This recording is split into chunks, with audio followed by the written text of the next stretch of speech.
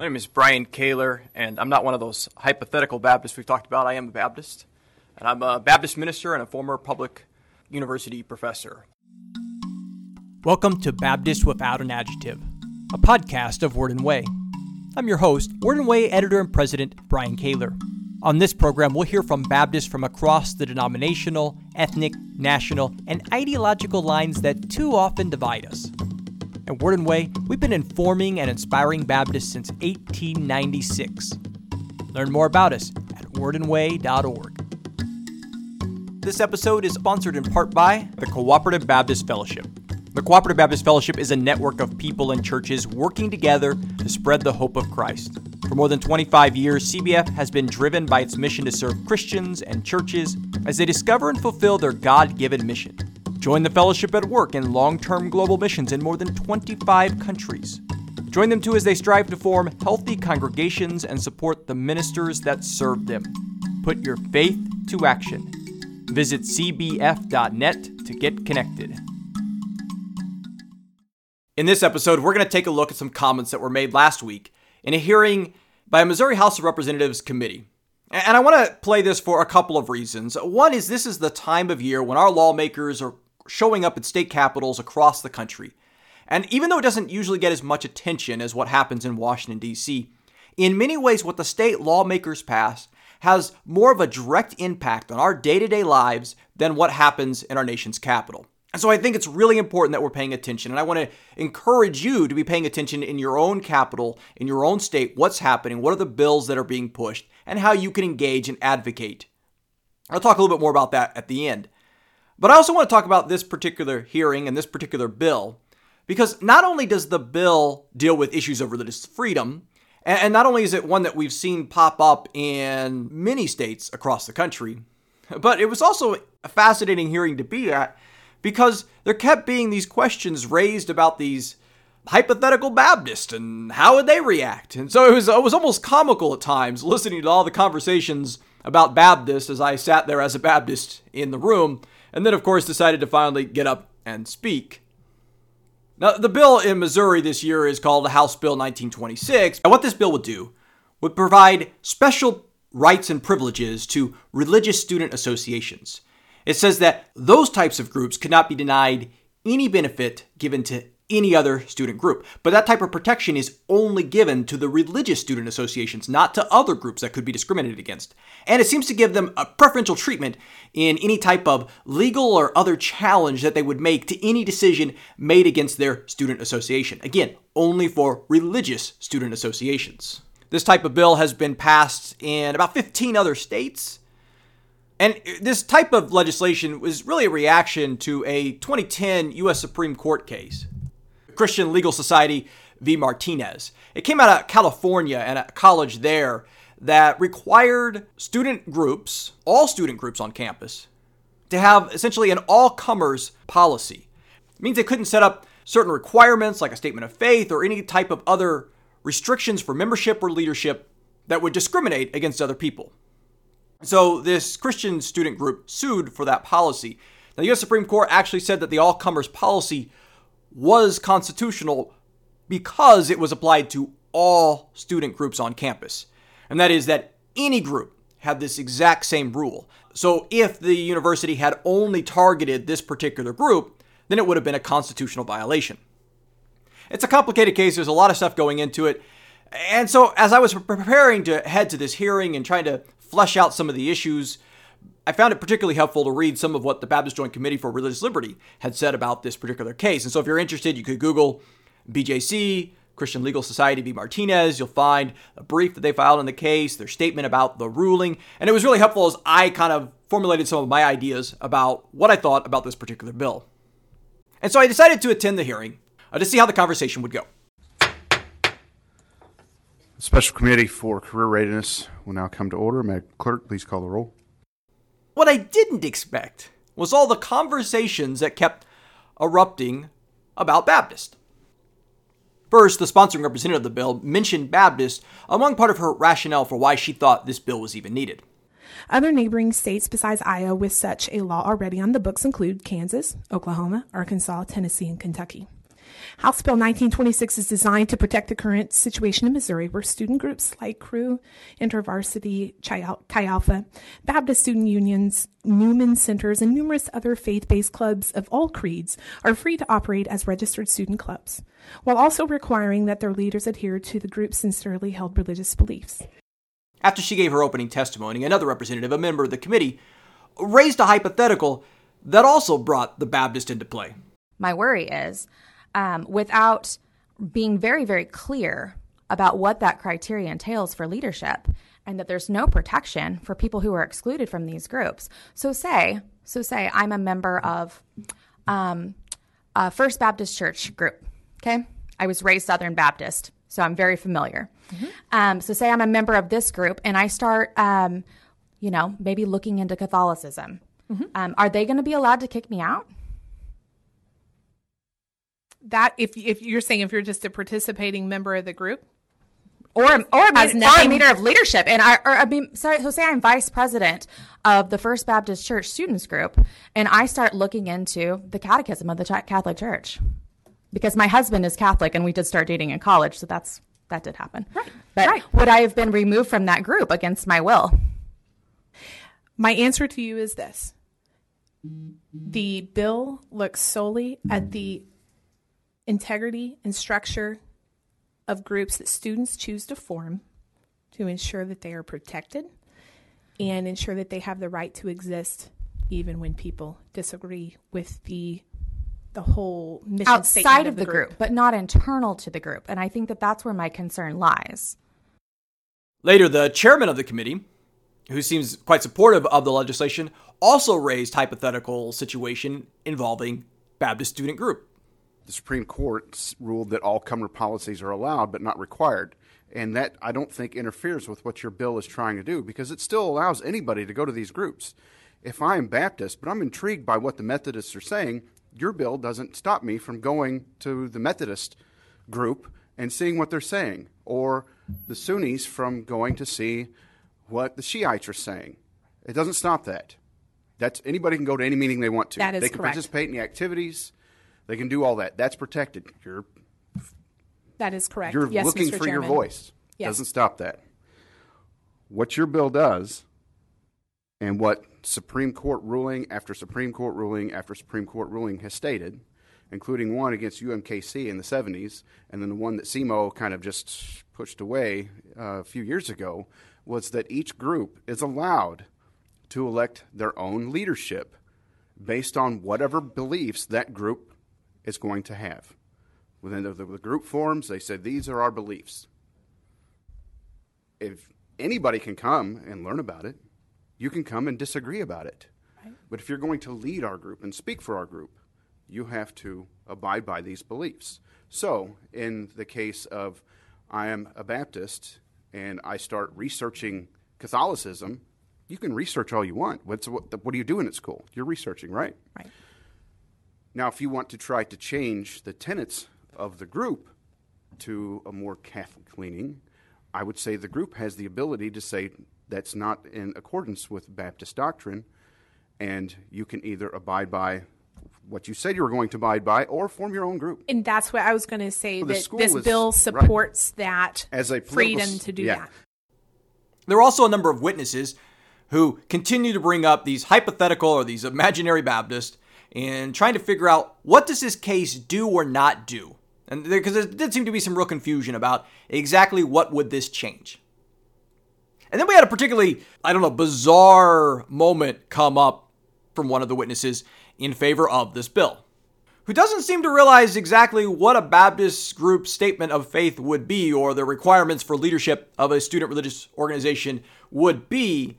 He seemed to think that maybe Baptists would be all about saying the Nicene Creed. Not that Baptists don't believe in the Nicene Creed. That's just, we're generally not creedal people, and if a confession of faith or a statement of faith has been adopted, that's usually not the one that a Baptist group would implement. But this is the discussion that we were having.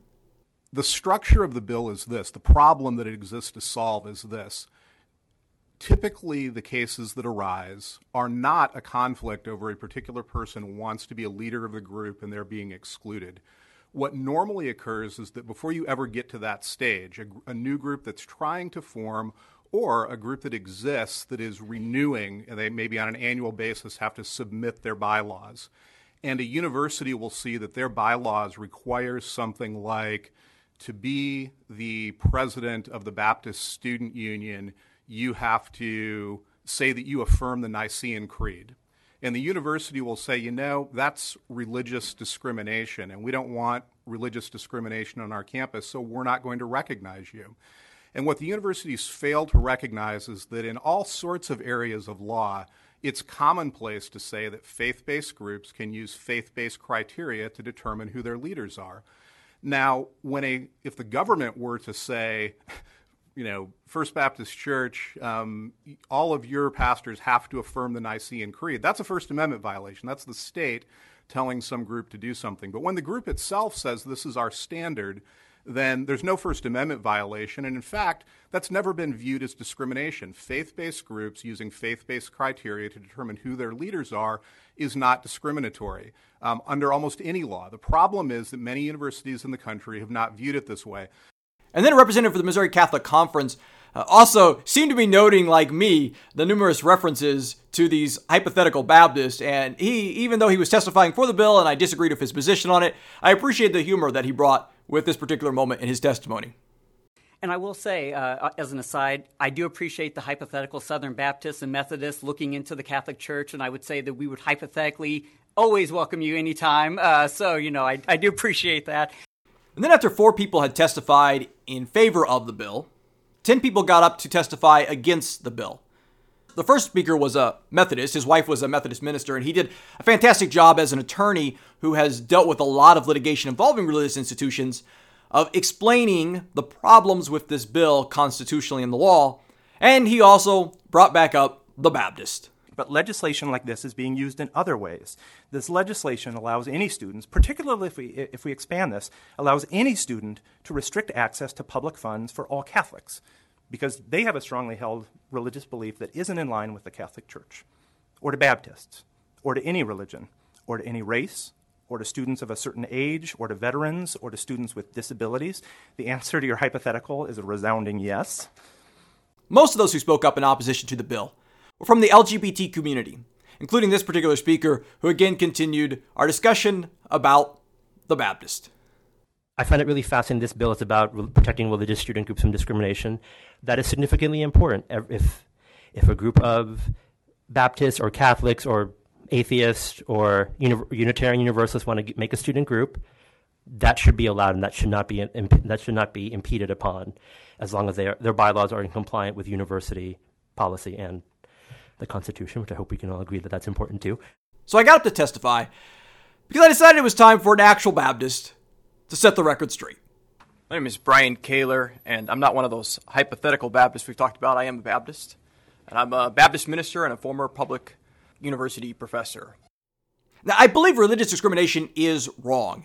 And if religious student associations are being discriminated against, there are provisions already that allow them to fight back against that discrimination, something that had come up multiple times during the meeting. And so I think that should be allowed, that if religious student discriminations are discriminated against, they should be allowed to sue. They should be allowed to take whatever action they need to fix that problem. Problem with this bill is it actually, instead of ending religious discrimination, it actually allows religious discrimination by providing special privileges only to religious-based student associations. And so here's just a couple excerpts from what I had to say during my testimony. Problem with this bill, particularly in the form that it is at, is that it has no sense of balance. There are 2 religious clauses in the First Amendment. And yes, there are free expression issues and violations that can occur. And we've heard some examples. And when those do occur, there's already a legal avenue for those violations of a student's free expression rights, free association rights. There's already legal avenues for them to take care of that and to have that solved and resolved. But there's also the No Establishment Clause. And this bill, as written, does create a significant establishment problem by saying that religious groups have special privileges and rights over other groups. And I don't even think it's completely solved by expanding it to belief-based groups, although it would be, I guess, less bad at that point. If you look at the CLS Martinez ruling, one of the reasons why the all-comer policy was upheld at the university was because it was applied to all groups. Not just all religious groups or all belief-based groups, but actually all groups. And it doesn't have that balance that is needed, not just between those two religion clauses, but between religious freedom rights and other rights that we have in the Constitution, including in the First Amendment itself. And we have to find a way of balancing those as opposed to saying that this one right will trump all others. And so I think the bill is fundamentally flawed. I would urge you to vote to oppose it. Now, I'll admit these are complex issues. As I said at the beginning, I was struggling to make sure I understood the bill, that I understood what would be an appropriate balance to the case, and was really helped by reading through some of the BJC's thoughts on related issues like the one that this bill is tackling. And I hope that that's what we can take with these issues of church-state separation, that we can carefully consider them to try to find that balance between free expression and no establishment, between religious rights and other rights. Because it's not always easy, and I think that's important to recognize. I also think it's important that we're paying attention to the bills that are being presented in your state capitals. Across the country this year, there are dozens upon dozens of bills related to religious liberty and church-state separation, and most of them, I'll admit, are quite problematic from a historic Baptist understanding of these concepts. A lot of them are coming from Project Blitz, which has been a national effort to chip away at church-state separation with a number of bills, and we've talked about some of those in previous episodes. And so I want to mention a couple of those, and what I would encourage you to do is wherever you are to look up your state house and your state senate, and you can usually find a place where you can do a word search for bills. Type in some of these key religious liberty topics. Type in God, prayer, religion, religious, church, and I think you'll find some of the bills that will pop up, and it'll give you an opportunity to add your voice. Maybe that means showing up and actually testifying. That's a little easier to do if you live in or near your state capital. But if you can't, you would have an opportunity to write your lawmaker, find your state representative and your state senator, particularly those if they're on a committee, and send them a note and say, I have problems with this particular bill. Or maybe, and it would be nice, you'll find a bill that you actually like, and you can say, hey, this is a great bill, and here is why. Please vote for it. I think it's important that we speak out, that we speak up, because at these hearings and as they're tracking their emails and their phone calls, it really does make a difference. If they find a bill that's coming up and nobody is offering any opposition, it's a whole lot easier for the lawmakers to say, well, there doesn't seem to be anybody who has a problem with this. I guess we can probably support it. But if they're hearing from many of their constituents, if they're hearing from people across the state that are saying there are real problems with this legislation, it will give them pause to think more carefully before they decide to pass some legislation that could create some really significant problems. So two of the main types of bills to look for that are coming out of this Project Blitz effort. The first is bills that are pushing for, quote, Bible literacy courses in high school. So you can often find this by searching for the word Bible or scripture. And so if you'd like to learn more about that particular type of bill and why I find it problematic, you can find that in episode 55 on Bible Literacy Bill Testimony. That's episode 55 back on February 22nd, 2019. And then another bill that's coming out of Project Blitz that is particularly troubling and that is popping up in dozens of states. Many states have already passed it, just like many have passed the Bible literacy classes, and many more are considering it this year. And that's the idea of posting In God We Trust in a prominent location in public schools and sometimes also in other public government buildings. And again, I think this is a problematic push that's designed only to chip away at church-state separation and really doesn't do anything to help our educational system and our kids in these schools. And you can find more about that particular type of legislation and why I find it problematic in episode 68 called Project Blitz Bills. That's episode 68 back on May 5th of 2019. So I hope you've enjoyed this episode. I hope that you find it helpful as you consider ways that you can be a faith-based advocate in your own sphere of influence wherever you live, that we have a voice that we can offer to make a difference for others in our communities. And I really would encourage you to find ways to engage. Thanks for listening to this episode of Baptist Without an Adjective. You can learn more about the Baptist Joint Committee for Religious Liberty at bjconline.org. There you can find their information about the CLS v. Martinez case, as well as a number of other really helpful resources on Project Blitz bills, like In God We Trust, like the Bible literacy bills. You'll find information on their site about all of those topics. As always, you can find us at wordandway.org. And don't forget to check out our sponsoring partner for this week's episode, the Cooperative Baptist Fellowship at cbf.net.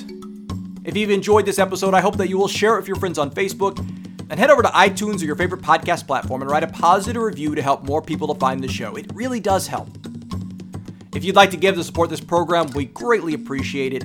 All you have to do at wordandway.org is hit the donate button, and whatever you give there will help the production of this podcast, as well as our website and our monthly magazine. And speaking of that magazine, if you are not a subscriber, you are missing out. Really, trust me, you want to get this quality Baptist news magazine. All you have to do to fix your problem is there at wordandway.org. Hit the subscribe button. If you have any comments or feedback, please send them to me at bkaler@wordandway.org. Thanks for listening.